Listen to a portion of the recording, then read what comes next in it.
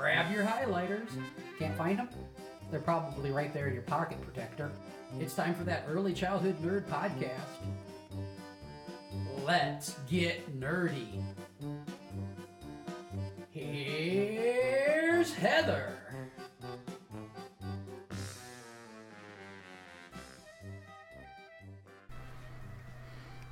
Hello and welcome to another episode of That Early Childhood Nerd. I'm excited about this one. It's going to be fun. It's me and it's Tiffany. Hello. And I guess I'm Heather, if you've never listened before. The nerd is Heather. The other nerd is Tiffany. Hey.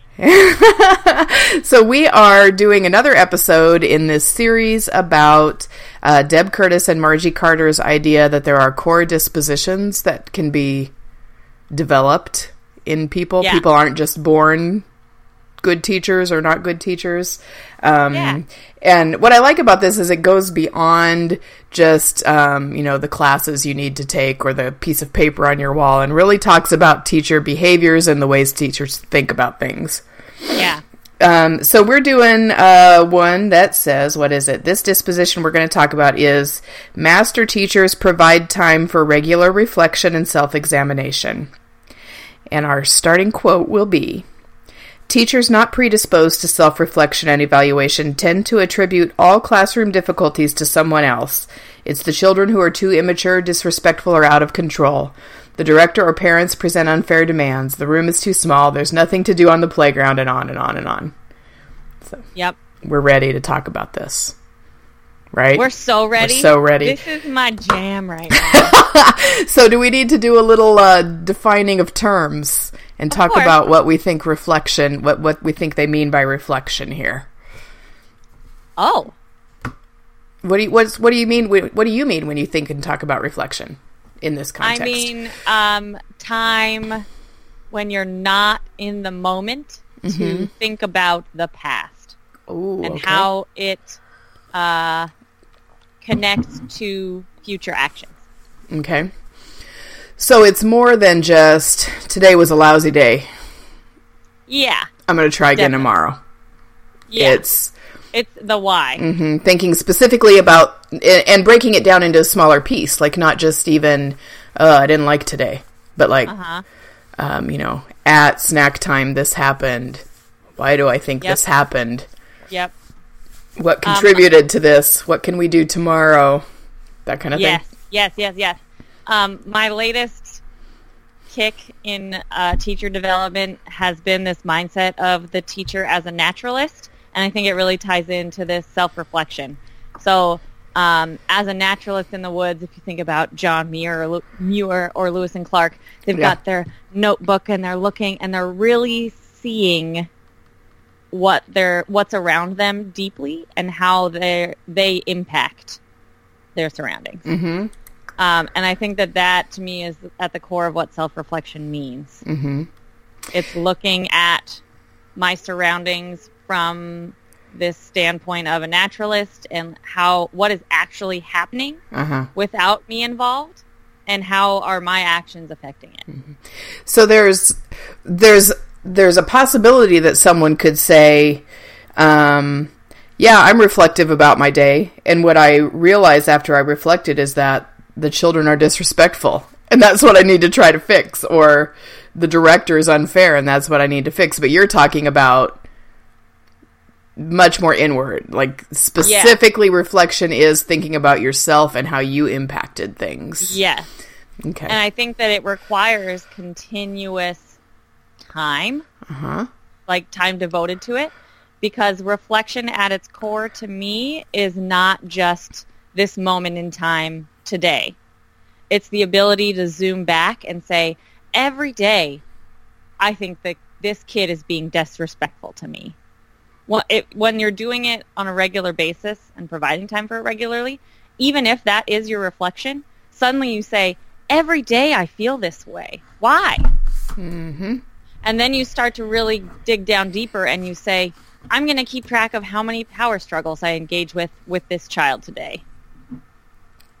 And wow, today I didn't feel that way and I had 0 power struggles. Interesting. What am I doing to contribute to that power struggle? How can I remove that power struggle so that we both have a better day overall, so that I'm seeing the disrespect in a different light, so that I'm noticing the pattern. Mm-hmm. Yeah. So patterns. it's, and Patterns to me. what I found myself saying to many, many teachers over the years, and usually it's in the context of child misbehavior, air quotes, is the reality is the only person in the world that you can change is yourself. Yes. You cannot change another human being. You can impact and influence and contribute to what other human beings become and do, but you cannot just, your goal cannot be to change somebody else.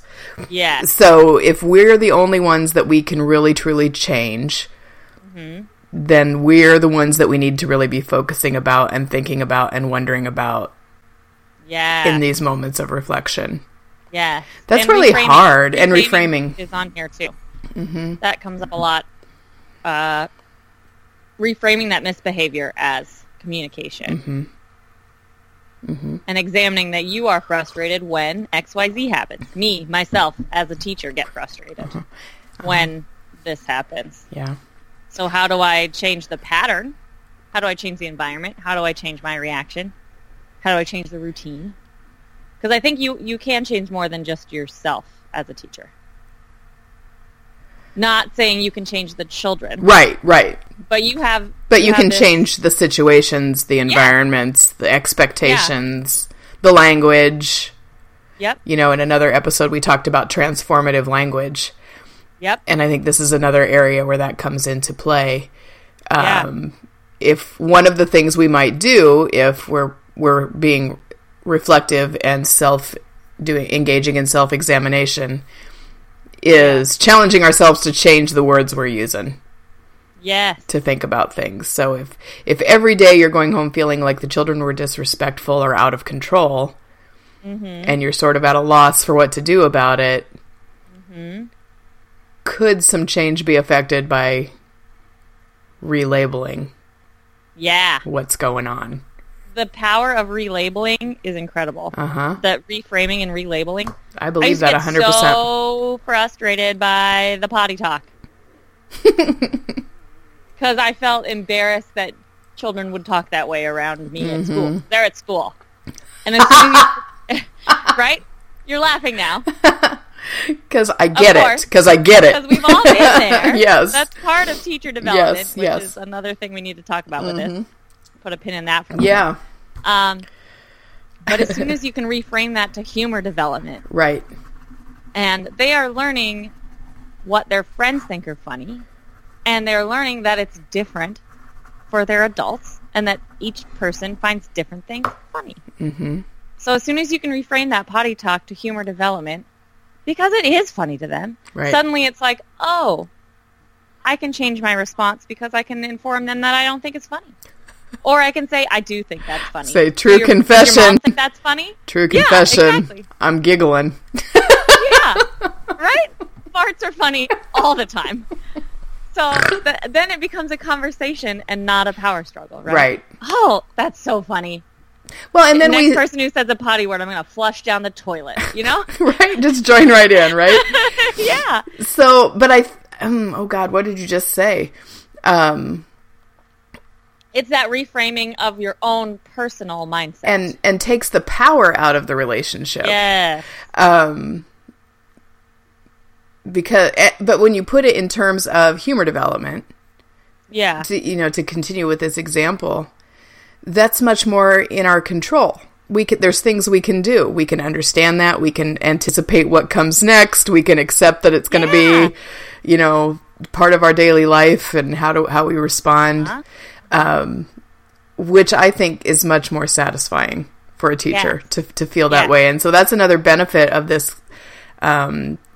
activity of reflection. Yep. Is that it deepens our professional identity. Yes. Sort of. Yes. You talked about teacher development. We stop seeing ourselves as victims of the disrespect and the being out of control and the unfair demands and the too small rooms, and we see ourselves as teachers who are able to act with the knowledge that we have now. Yep. Yes. The one, what we haven't talked about, we got real deep into defining reflection already and moving on with that. But don't leave. Don't leave yet. Oh, okay.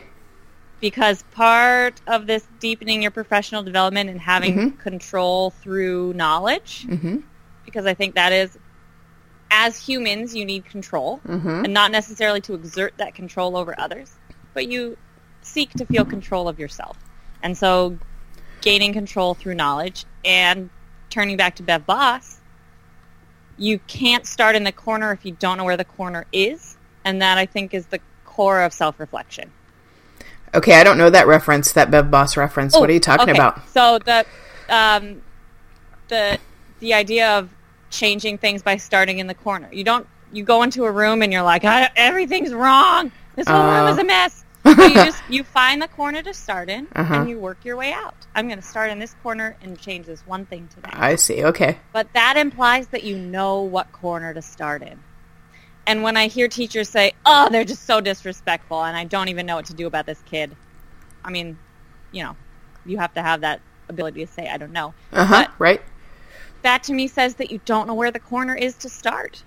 And self-reflection is all about thinking about things on this bigger scale to say, "Oh, I need to find the corner here. How can I untangle this problem? Where is the corner? Where do I start?" Yeah.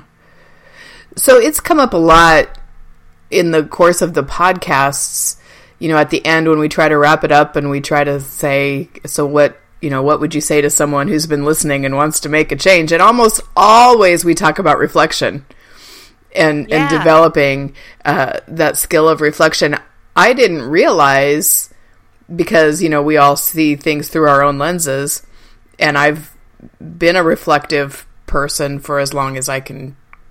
Well, for most of my career. I know there definitely were early days where I just went through the motions and thought I had everything under control and knew everything.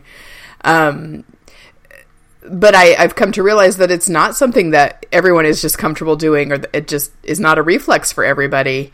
So I'm wondering why that is. Is that something we can talk about, or do we just have to accept that it is? Not everyone's a reflector. Why is it hard for some people? I think that it ties into how you have been taught to learn. Okay. So reflection is a thing that some people enjoy anyway because it's part of their learning practice. And I think if you've been taught early on that reflection isn't important, that you just need to go through the motions and beat the system and do X, Y, Z, or you try to do reflective practice in some way. I'm thinking like in third grade, right. You needed to do this certain type of reflection, and your teachers were like, "No, don't doodle on your papers." And so your reflective strategies were shut down. Yeah. And sometimes it's not even, sometimes it's not even a teacher or any person who, is in that sort of authority over a child. It's not even them saying, "No, don't reflect." It's just the methods that people use sometimes, and the way our schools are built. Don't call sometimes. Out is a big one. Yeah. Yeah. It's, if you just get the right answer and move on. And if you, particularly people who are verbal and reflect verbally, I think that gets shut down because you got to raise your hand and quit talking out of turn and don't talk to your neighbor. And it's like, that's how I reflect. And so if you've trained yourself to not do that, it's like you've shut down this whole development of learning. Yeah. Yeah. Man. Josie had a teacher, my daughter Josie, in high school even, that wouldn't let them take notes because he felt like that took focus away from the subject matter. And for her, that was really hard because that's how she processed and reflected. And she could write her questions to herself or about the material in the notes and come back to it for reflecting and thinking and figuring it out. And that was really hard. And not valuable in my mind. Right. Interesting. Okay. Or doodlers are another one. If you're super visual and you process through drawing, it might, to the outsider, it's like, I don't know what this means, so it must not be valuable. But to you, it's like, I remember what was going on in that lecture when I was doing XYZ because it's connected to me in a different way. So a teacher in that situation has the choice of demanding that they see and do that the children, students, whoever, see and do things their way, or wondering, I wonder why doodling is so important. I wonder why they react so strongly when I try to get them not to, I wonder why they can't remember to raise their hands. That's all, because I think there's an in-the-moment reflection, too, that's important for teachers. Even if it's, okay, this slime got out of control, what do I need to do next time? Or do I put it away, or do I leave it out and just let this continue? That kind of in the moment, I think, is also reflection. Yeah, definitely. Or in the moment with a child who's frustrating us in some way, stopping and saying, one of the things I used to ask my teachers to stop and think about before they responded to a behavior situation was, is this really wrong, or is it just annoying? So that kind of in the moment reflection can be really valuable too, I think. Yes. But what I was going to but I think you need both. I keep trying to go back to something. You keep moving forward. Do it. Let me just do this quick. Okay. Well, no, let's talk about, we need both. In the moment and that sort of after the fact reflection. Yeah. You're trying to go back. Here's all I was going to say. I've made it a bigger deal than it needs to be. That the disposition they describe is someone who provides time for regular reflection and self-examination. So that implies a really intentional choice. And you've mentioned that a couple times, making time to do that reflection. So what, to me, that means more than just on my drive home thinking about all the things that happened that day. I mean, that's certainly a start, but it's really making time away from the work to think about the work. Whether that's journaling, I think it can be a conversation with a coworker or a colleague or anyone, really. I mean, just debriefing with your significant other at home can be a reflective activity. Yep. I think picking the activity is very important. Because once you find the reflective activity that matters to you, you cannot live without it. That's a bold statement. Cannot live without it. You cannot live. You'll crumple up and die without it. It's the Doomsday Podcast. Let's set our doomsday clocks forward a minute. Okay. So I think that once you find the reflective practice that works for you, it is so necessary that you can't live without it. I'm just going to say that again. Okay. And I think that because of how busy teachers are and how much is expected of childcare providers especially, we have taken away from reflective practice just due to this lack of time. And I think things that are seen as fun are somehow frivolous. Yeah. But that's not true.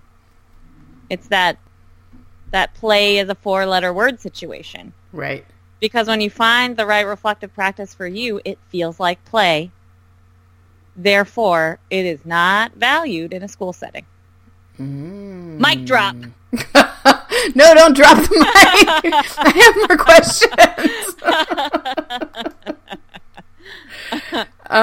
questions. So what do I wonder now about that?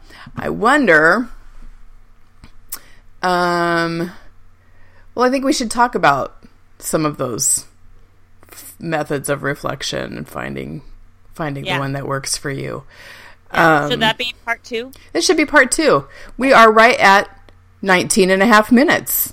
So let's wind this one down And come back for part 2, which will be more practical ideas for providing time for reflection and self-examination. Are you ready? Okay. Ready. All right. Hang on with us, guys. Come back for the next episode, and we'll keep this conversation going. Bye, Tiffany. That's the show. Now go get your nerd on.